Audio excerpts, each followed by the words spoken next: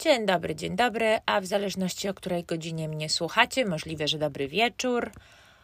Witam w moim podcaście Alchemia Życia, z tej strony Marta Laczyński.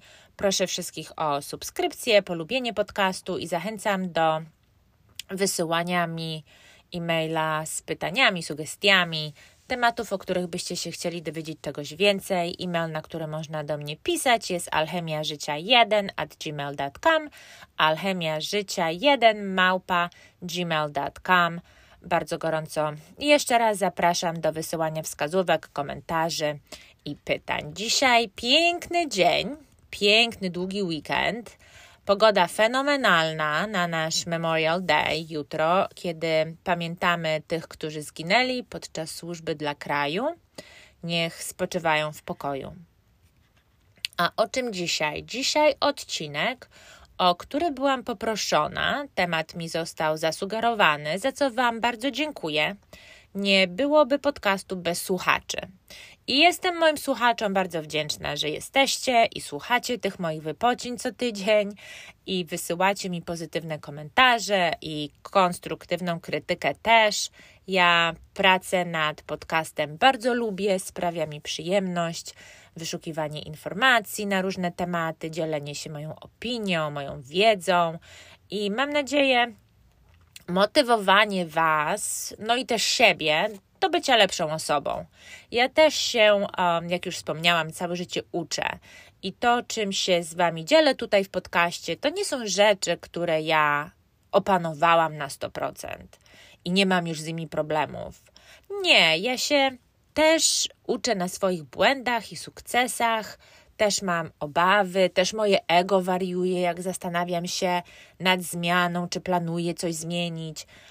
Nie jestem człowiekiem, który wszystko opanował w życiu, ale jestem człowiekiem, który się cały czas rozwija i lubi się dzielić swoim rozwojem i lekcjami życia, a życie mnie kilku porządnych lekcji nauczyło. Najważniejsze się jest nie poddawać, podnosić po każdym upadku, cieszyć się z sukcesów swoich i innych i nie trzymać urazów, bo w tych wypadkach, kiedy trzymamy uraz, to właściwie tylko sobie krzywdę robimy. A więc dzisiaj, o czym dzisiaj? Dzisiaj o depresji i innych zaburzeniach psychicznych.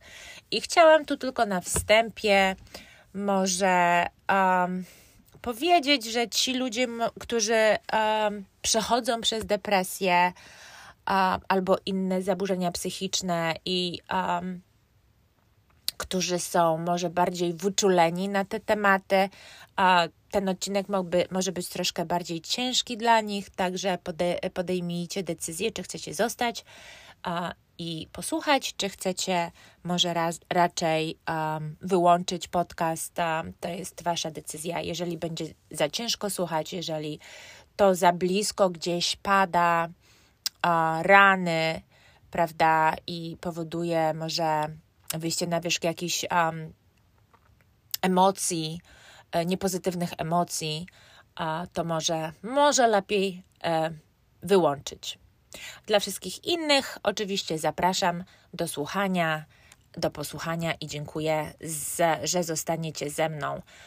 W trzecim odcinku podcastu chyba to jest trzeci odcinek, mówię o bagażu emocjonalnym i skutkach nie tak zwanego wypakowania systematycznego tego bagażu i przyglądania się, co w nim mamy do wyrzucenia, wyczyszczenia. Mówię o trzymaniu urazów i żalu, zbieraniu ciężaru negatywnych doświadczeń życiowych i o rozczarowaniach. I jak ten bagaż robi się coraz cięższy do niesienia i coraz bardziej skomplikowany do rozpakowania z dnia na dzień, tygodnia na tydzień, miesiąca na miesiąc i roku na rok. I jak negatywnie to może na nas wpływać.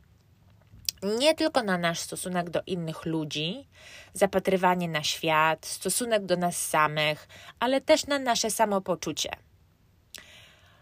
I jak jest nam coraz trudniej i ciężej się wyleczyć z negatywnych myśli, pozostawić niepowodzenia, skupić się na pozytywach i iść do przodu, zostawić przeszłość tam, gdzie przynależy, w przeszłości. Mówię też o 2 kategoriach ludzi, którzy są jedni mocni, ci, co potrafią się podnieść, pozbierać, otrzepać, wyciągnąć lekcje z przeżyć i ruszyć naprzód, czyli tych, co są silniejsi, i o tych, którzy są, i nie powiem, że słabsi, bo tak nie myślę, ale możliwe, że delikatniejsi, którzy nie potrafią tak łatwo wydobyć się z tej negatywności i nie poddać się negatywnym uczuciom, negatywnym emocjom związanym z ciężkimi okolicznościami, a czasami też tych bez kontroli nad tym, jak się czują, ponieważ wchodzi w to wszystko też genetyka, bo tutaj też może być dołączone dziedziczenie genetyczne, gdzie choroba pojawia się w rodzinie i skłonności do tej choroby są przekazywane genetycznie. Ja w roku 2007, jak dobrze pamiętam, zostałam zdiagnozowana, nawet nie wiem, czy takie polskie słowo istnieje, może lepiej, dostałam diagnozę, że mam zaburzenia lękowe. Tutaj to się nazywa anxiety, panika.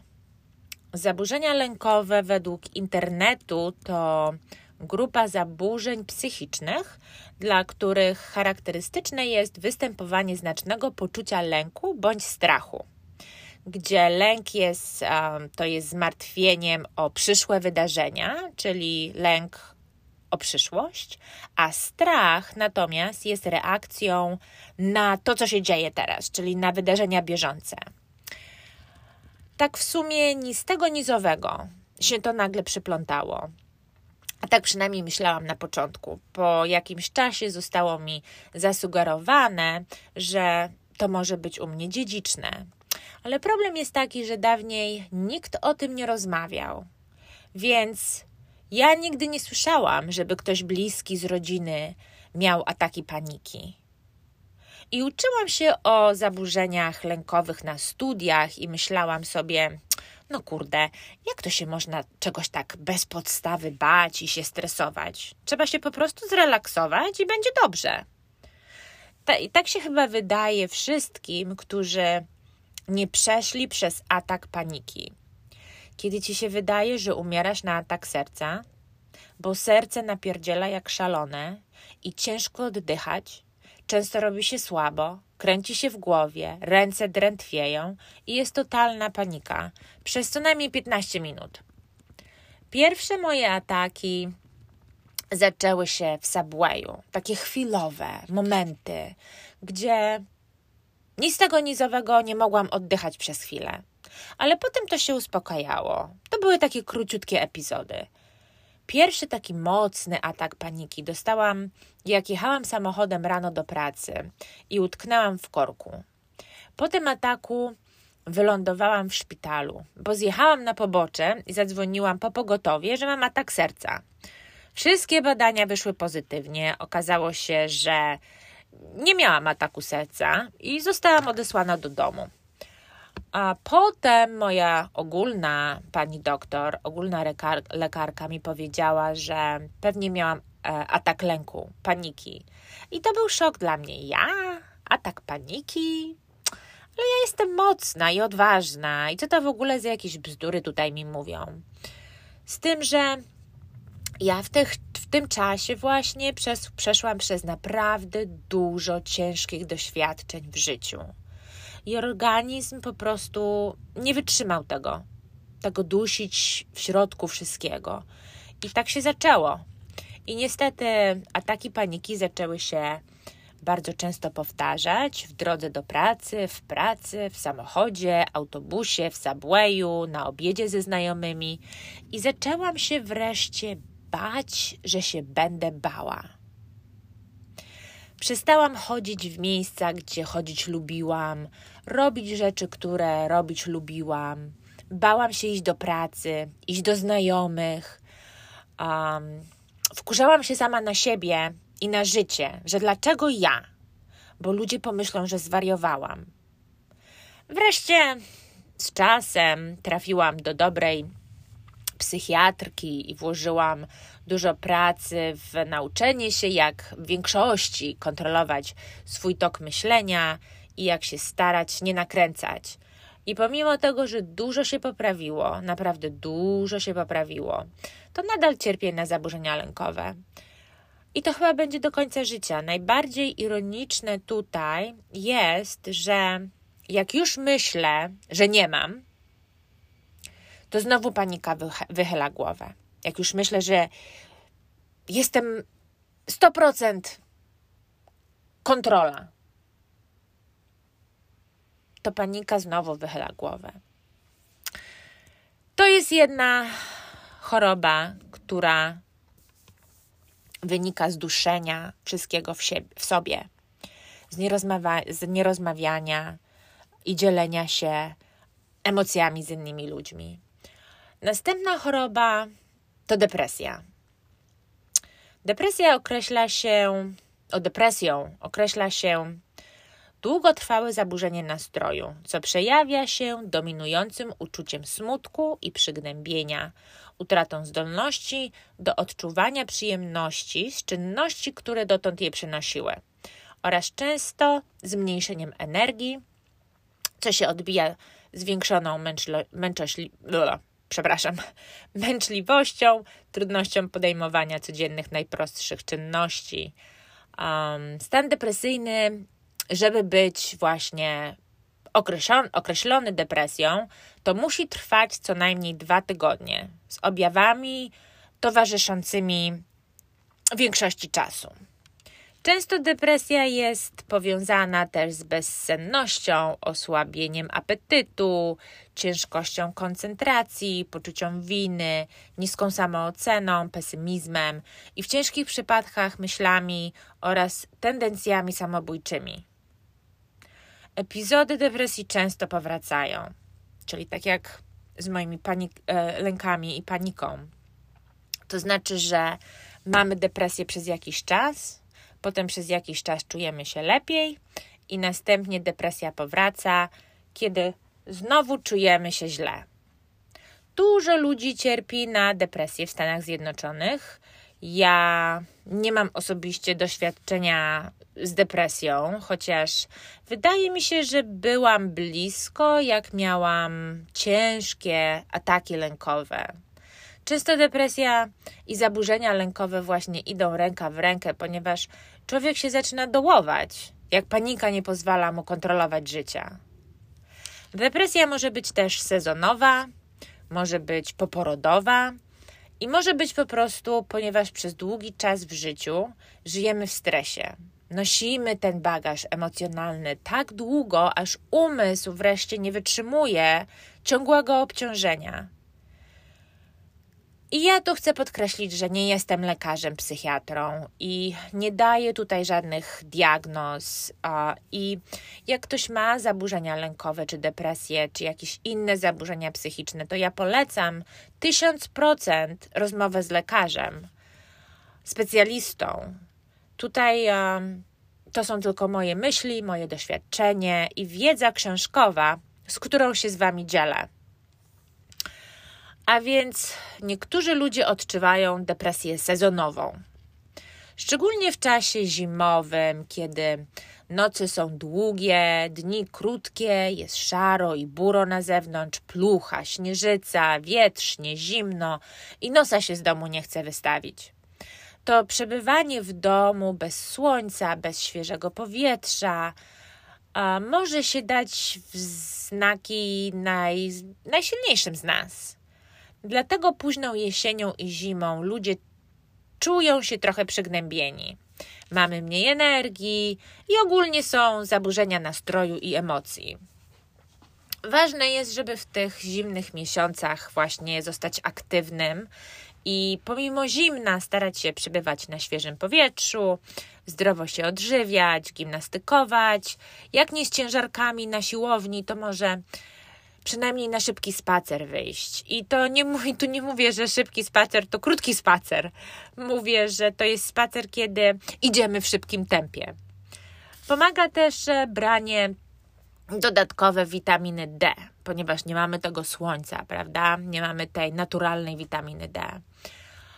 Przeważnie depresja sezonowa poprawia się z nadejściem wiosny i lata. Zdarza się, aczkolwiek o wiele rzadziej, że ludzie doświadczają depresji sezonowej wiosną i latem, po czym następuje tak zwana remisja. Jesienią i zimą nie czują się tak przygnębieni. Także jest takie przekręcenie, ale mniej ludzi czuje depresję sezonową wiosną i latem niż ludzi, którzy czują depresję sezonową właśnie zimą i jesienią. Ciekawostką tutaj jest też to, że badania wskazują na depresję sezonową pokazującą się u ludzi, którzy migrują z niższych na wyższe wysokości geograficzne. Więc jeżeli się przenieśliście do innego obszaru i odczuwacie symptom depresji, to warto się zastanowić, czy przypadkiem nie przenieśliście się z niższej na wyższą wysokość geograficzną, bo to może być właśnie jeden z powodów. No i także jeszcze raz wiwat kobiety. Depresja dotyka kobiety 4 razy częściej niż mężczyzn. Kolejny plus bycia kobietą. Pozytywne światełko w tunelu. Badaczom się wydaje, że częstość występowania depresji sezonowej może się zmniejszać wraz z wiekiem. Czyli im starsze kobiety się robią, mają taki pomysł badacze, taką myśl, że im starsze kobiety się robią, tym mniej występuje u nich depresja. Dużo się teraz mówi też o depresji poporodowej. Depresja poporodowa to reakcja fizyczna i psychiczna matki na narodziny dziecka. Najczęściej taką depresję rozpoznaje się, czyli ona się pokazuje najczęściej w ciągu 4 lub 6 tygodni po porodzie i choruje na nie od 10 do 20% kobiet. Ryzyko depresji poporodowej zwiększa się, kiedy jest trudny przebieg ciąży i porodu, problemy zdrowotne dziecka, problemy w małżeństwie, brak wsparcia ze strony bliskich, występowanie zaburzeń psychicznych przed ciążą i też zmiany hormonalne po porodzie. Czyli jeżeli ktoś miał już jakieś występowane zaburzenia psychiczne przed ciążą, to tutaj niby uważają, mówią, że badania wskazują na to, że jest większe prawdopodobieństwo depresji poporodowej występującej u tych osób, u tych kobiet po porodzie. Często słyszymy od kobiet, które przeszły czy przechodzą przez depresję poporodową, że były takie szczęśliwe na myśl, że urodzi się dziecko, tak się nie mogły doczekać i nagle idą do domu z niemowlakiem i po jakimś czasie nie mogą rozpoznać samych siebie. To jest spadek poziomu estrogenu i prestrogenu, chyba tak to się mówi, we krwi po porodzie, który też ma wpływ na opadnięcie tej euforii i osłabienie nastroju. Mówią też, że cesarskie cięcie może się przyczynić do depresji poporodowej, jak i czynniki genetyczne. Gdy matka przyszłej mamy chorowała na depresję, czy babcia na depresję poporodową, to jest duże prawdopodobieństwo, że córka też zachoruje. Kobieta z depresją poporodową nie ma ochoty angażować się w relacje ze swoim dzieckiem, może być nadwrażliwa na płacz dziecka i po prostu czuć się przeciążona opieką nad dzieckiem. Kto nie czuje się przeciążony opieką nad dzieckiem? Ważne jest, żeby kobiety w ciąży czy te, co planują zajść w ciążę, dbały o siebie psychicznie i fizycznie. Zdrowo się odżywiać, odpoczywać, nie wstydzić się prosić o pomoc najbliższych, w czasie ciąży nie pracować czy przebywać w stresującym środowisku. Także wiele miast ma spotkania dla kobiet w ciąży, czy tych, co planują ciążę, gdzie można uczestniczyć i dowiedzieć się wielu informacji, wymieniać doświadczenia, pytać o porady. Mamy też jeszcze depresję lekką, umiarkowaną i ciężką. Jak chyba w obu przypadkach wymienionych już depresji, depresja lekka ma bardzo podobne objawy poczucia winy, braku poczucia własnej wartości, myśli samobójcze, zaburzenia snu, zahamowanie łaknienia, obniżenie nastroju, utraty zainteresowań, uczucia zmęczenia. Łagodna depresja może nieznacznie wpływać na codzienne funkcjonowanie i wykonywanie pracy. Jednakże większość chorych funkcjonuje prawidłowo. Cecha depresji umiarkowanej jest, że objawy utrudniają choremu normalne funkcjonowanie.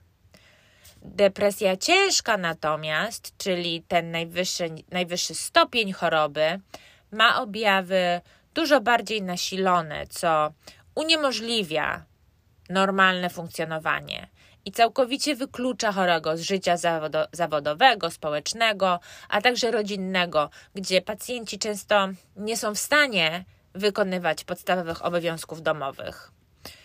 Do ciężkiej depresji też mogą się dołączyć objawy psychotyczne, gdzie występuje różnego rodzaju typu urojenia, omamy wzrokowe i słuchowe, gdzie pacjenci mogą słyszeć głosy oskarżające i oczerniające ich.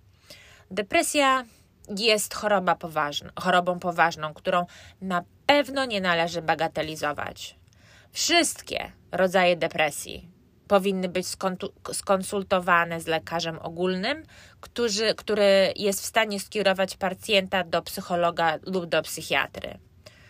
Nieleczenie depresji może spowodować nasilenie się jej i nawet w najcięższych przypadkach do samobójstwa, czy w przypadku depresji poporodowej do dzieciobójstwa. Bardzo nas tu ten temat przyprowadził do trochę takiej gnębi, ale ważne jest, żeby o tych chorobach otwarcie rozmawiać i żeby się nie wstydzić zwracać o pomoc, żeby pozbyć się tego znamienia chorób psychicznych, ponieważ za dużo ludzi jest nimi dotkniętych. Czas trochę poszerzyć nasze horyzonty i być otwartym na fakty, jakie nas otaczają. Sami widzimy, jak ważne psychicznie jest regularne rozpakowywanie emocjonalnego bagażu. Są też inne choroby, inne dolegliwości, które się wiążą właśnie z bagażem emocjonalnym i stresem. Należą do nich bezsenność, choroby układu krążenia, choroby przewodu pokarmowego, chroniczny ból, rak, otyłość, choroba Alzheimera, cukrzyca, astma, artretyzm, bóle głowy, przyspieszone starzenie się, a nawet częste przeziębienia. I możemy tym wszystkim chorobom zapobiec poprzez rozładowanie napięcia, w którym ciągle żyjemy. Każdy musi nie znaleźć czas, bo czas jest ciężko znaleźć. Nikt nie gubi czasu na ulicy dla innych, żeby go znaleźli. Więc każdy nie musi znaleźć czas, a musi zrobić czas na bycie bardziej aktywnym, zdrowe odżywianie się, na medytację, na śmiech, na jogę, na sen, słuchanie muzyki, może pisanie w pamiętniku albo na terapeutę nawet. Czas przestać zapijać się kawą, bo jesteśmy zmęczeni, alkoholem, bo nie chcemy pamiętać o naszych problemach, obiadać się, przestać palić papierosy czy używać narkotyków. A mówiąc o zdrowym śnie, to ciekawostka, kobiety powinny spać co najmniej 7,5 godziny na dobę. I to jest co najmniej na odpowiednie funkcjonowanie hormonalne, mentalne. Mężczyźni nie potrzebują tak dużo godzin, ale kobieta powinna spać co najmniej 7,5 godziny. Wydaje się, że tak dużo trzeba się starać o to dobre samopoczucie, ale tak naprawdę to można wyrobić sobie te zdrowe nawyki w ciągu miesiąca. Bo chyba mówią, gdzieś czytałam, że zajmuje 14 do 30 dni powtarzania tego samego zachowania, żeby ono się wryło w sumie w naszą psychikę, w naszą pamięć. W drodze do pracy możemy włączyć muzykę, jaką lubimy w samochodzie. Włączmy komedię w telewizji, żeby się pośmiać. Posłuchajmy komika na YouTube. Wyjdźmy na spacer i w ciągu spaceru możemy posłuchać muzyki, podcastu. Wrzućmy słuchawki, jak sprzątamy i potańczmy, ścierając kurze albo odkurzając. To wszystko naprawdę nie wymaga tyle poświęcenia. Nie musimy wykupować członkostwa na dżem. Pamiętajmy łączyć przyjemne z pożytecznym. Ja zaczęłam medytować chyba już prawie 3 lata temu. Może ten rok jest połową mojego 3. roku medytacji. Gdzieś w czasie COVID, pandemii natknęłam się na super medytację i zawsze chciałam medytować i nigdy nie myślałam, że będę w stanie medytować, ale to jest medytacja taka, którą każdy może zrobić. Medytacja pomaga mi się zrelaksować, wyciszyć i w przyszłym tygodniu podzielę się z Wami super medytacją, którą polecam 2 razy dziennie po dosłownie 20 minut. Pierwsza ja robię rano, jeszcze zanim wstanę z łóżka, jak się obudzę, czyli na leżąco, zamykam oczy i robię około 20 minut, także wstaję jakieś pół godziny wcześniej niż muszę, ale naprawdę opłaca się. I drugą robię po południu w pracy, w czasie lunchu, albo jak w domu, jak jest weekend, po 12. Najważniejsze jest, żeby jedna była rano, a druga była po południu, czyli po 12 w południe. Jest mega i naprawdę polecam. I tak, jest to w pewnym stopniu zaangażowanie się, ale naprawdę tracimy tyle czasu dziennie na telefonie, patrząc się na telefon, że chyba możemy chwilę poświęcić dla medytacji, która przedłuży nam życie, poprawi humor, zrelaksuje nas. Dzisiaj dziękuję za Wasz czas.